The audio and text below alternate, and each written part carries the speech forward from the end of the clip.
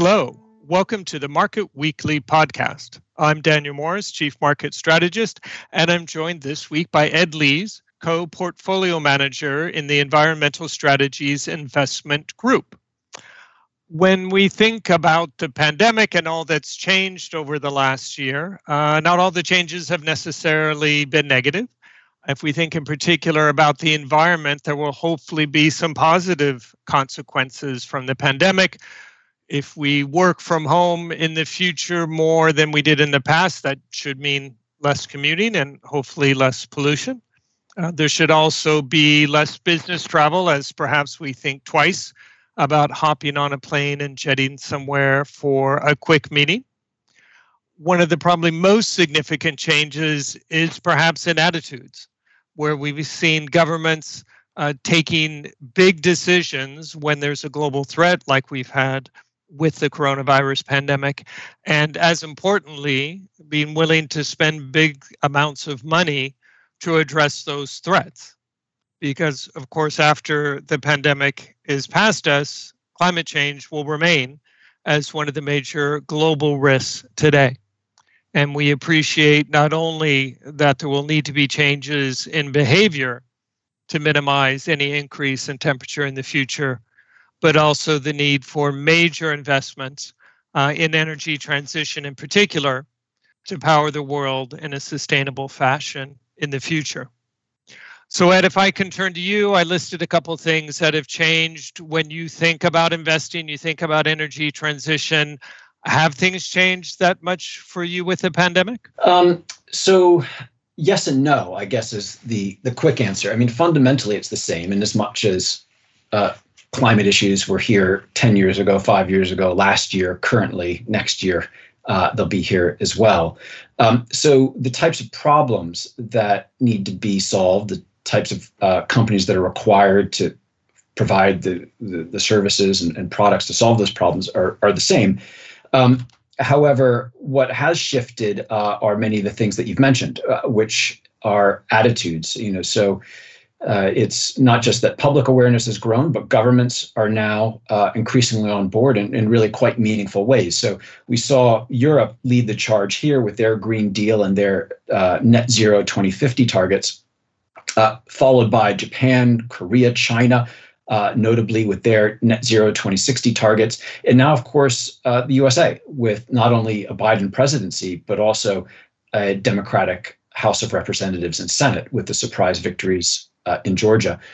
And this creates a massive amount of coordinated support globally to accelerate these themes in quite a meaningful way. And I think it's really worth underscoring here that in order to get to these non-trivial targets, and these are big steps that have to happen even by 2050. To get to these targets, it requires trillions of expenditure and a lot of work. So we're talking now about needing all hands on deck. We're talking about double-digit growth rates, not for the next 2 to 3 years, but the next 10 to 20 years plus. So it very much has accelerated our activity and valuations as well. We've seen valuations in this area going up as money has flooded in to anticipate this level of activity. But it does mean more changes happening, which is good too. And here I'll just end by saying, some of these changes that you've referred to that came out of our ongoing experience with the coronavirus will be sticky. We've been, I think, reminded that we should not ignore existential threats. Better to deal with them early before they grow. And of course, I think climate touches a lot of different things. It's a really central issue for all of us, and we all rely on the natural capital around us, the land, the water, the air, and you start to mess with those things, and then you mess with a lot, and it really touches on a lot of different key areas of investment focus. There's a lot of technology involved because we need a solution as fast as possible. So we need the sort of assistance from the technology sectors to really innovate more quickly than we have done historically. So there's a lot of technology involved. There's a lot of health ramifications. As the climate warms and biodiversity shrinks, we will get more pandemics in the future and more healthcare issues. We see this with the Zika virus spreading northward, amongst other things. I mean, the list goes on, of course, but there's a huge amount of overlap with healthcare. And of course, social inequality. And we've seen that the coronavirus has not impacted all socioeconomic groups evenly. And it's highlighted some of these differences, it's accentuated some of these differences. So now, particularly from the Biden administration, we're seeing their climate efforts having more of I think, trying to be more sensitive to underserved communities and making sure that they account for that. And then, of course, there's just all the other issues that we think of when we think about climate emergencies. So, yes, a central issue that's been accelerated all around. So you mentioned, of course, a lot of the healthcare implications of the pandemic, and certainly it's highlighted fragilities, weaknesses in the healthcare systems of a lot of countries. The pandemic's also highlighted the fragility of our ecosystems. So when you think about what we as a society need to do to restore them, what are the broad areas to invest in? So when we think about ecosystems, we mainly think about our use of water, land, and air. In respect to water, we really look at wastewater treatment and cleaning. This can lead us into how we deal with the sludge remains and biogas. We think about the plastic problem, both biodegradable and recycling, including chemical methods of breaking down and reusing it. Overfishing, select fish farming, coastal restoration, water efficiency equipment to reduce our consumption, in places desalinization. Those are some of the main categories I would say on the water side. On land, we're looking at sustainable agriculture, general recycling equipment, again, the plastic problem that also applies. But of course, waste disposal and environmental services. There's also, beyond plastic, sustainable packaging in terms of cardboard or paper, environmental meters and measuring equipment, alternative protein, meat and dairy. This leads us towards organic farming, vegan food, trying to move people down the water land intensity spectrum of what we eat. There's also tech and related agricultural equipment, sustainable forestry, and sustainable fertilizer space. That space certainly needs a little bit of help. Seeds, general sort of land restoration and detoxification, environmental testing and inspection. These are some of the areas for land. I'd say for air, it's really more around carbon capture and filtration equipment to avoid pollution. And we don't drift so much, I think, into green energy as a way of decarbonization. That's sort of its own theme, but one could include that there too, or some people do. It's also important to think about the human ecosystems involving the built environment in cities and what sort of imprint we leave in our day-to-day life. And this leads us into thinking about how to do that more sustainably with alternatives in building products, ways to have sustainable steel, insulation, green building materials, HVAC, these sorts of things, as we push for more efficiency there. But of course, it's also, I think, finally, important to think about rewilding and biodiversity. Here, it's a little harder to find direct links in the public space, but one example is new greenhouse vertical farming approaches to growing produce vastly more efficiently, sometimes as much as 30 times, making us able to return land to the wild. Also, alternative protein as a way to help reduce the amount of livestock we need and the land we dedicate to feeding the livestock. So those are some things that can help there as well. When we think about investments in sustainability, the idea is still to generate positive returns while also doing something beneficial for the environment, for society. Ed, your team focuses on environmental strategies. Where do you see attractive opportunities when it comes to transition risk or areas where the appropriate technology for sustainable environmental solutions doesn't currently exist? So there are a number of areas. Attractive areas include increasingly, I would say, energy services and more traditional energy companies that are now really finally entering the energy transition story that hadn't really been a part of it before. So that's sort of a next chapter.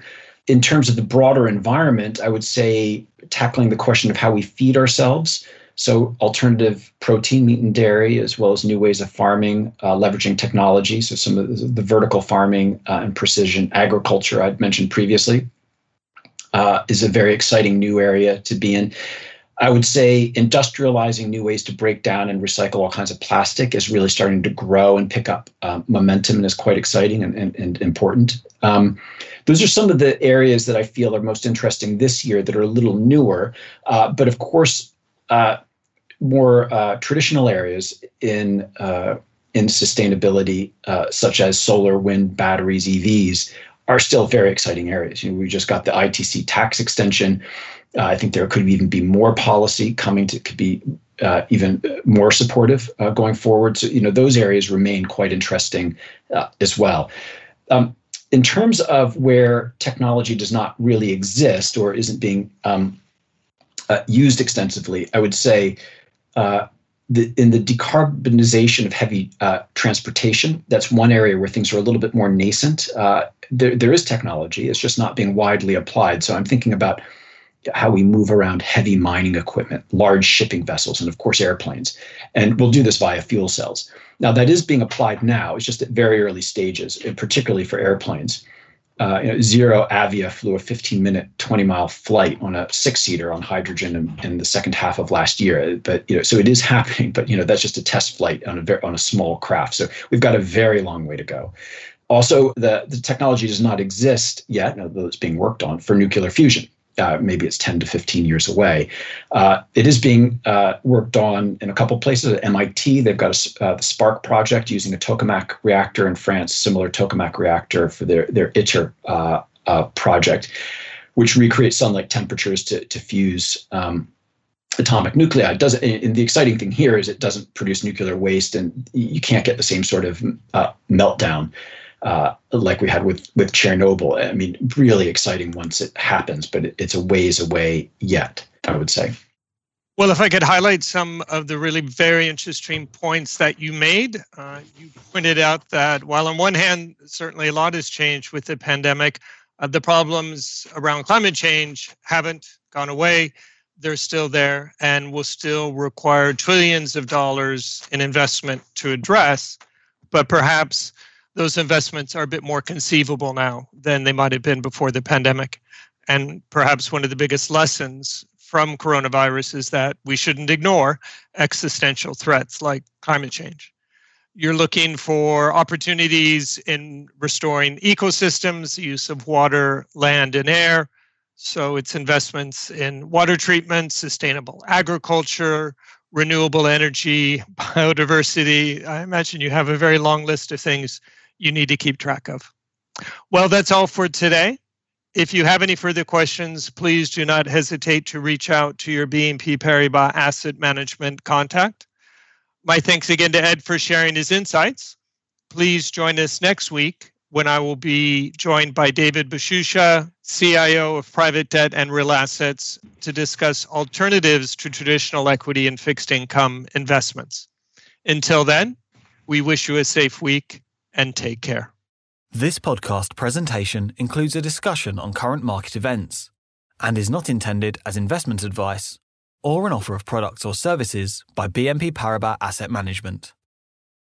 Please keep in mind that the information and analysis in this presentation is only current as of the publication date.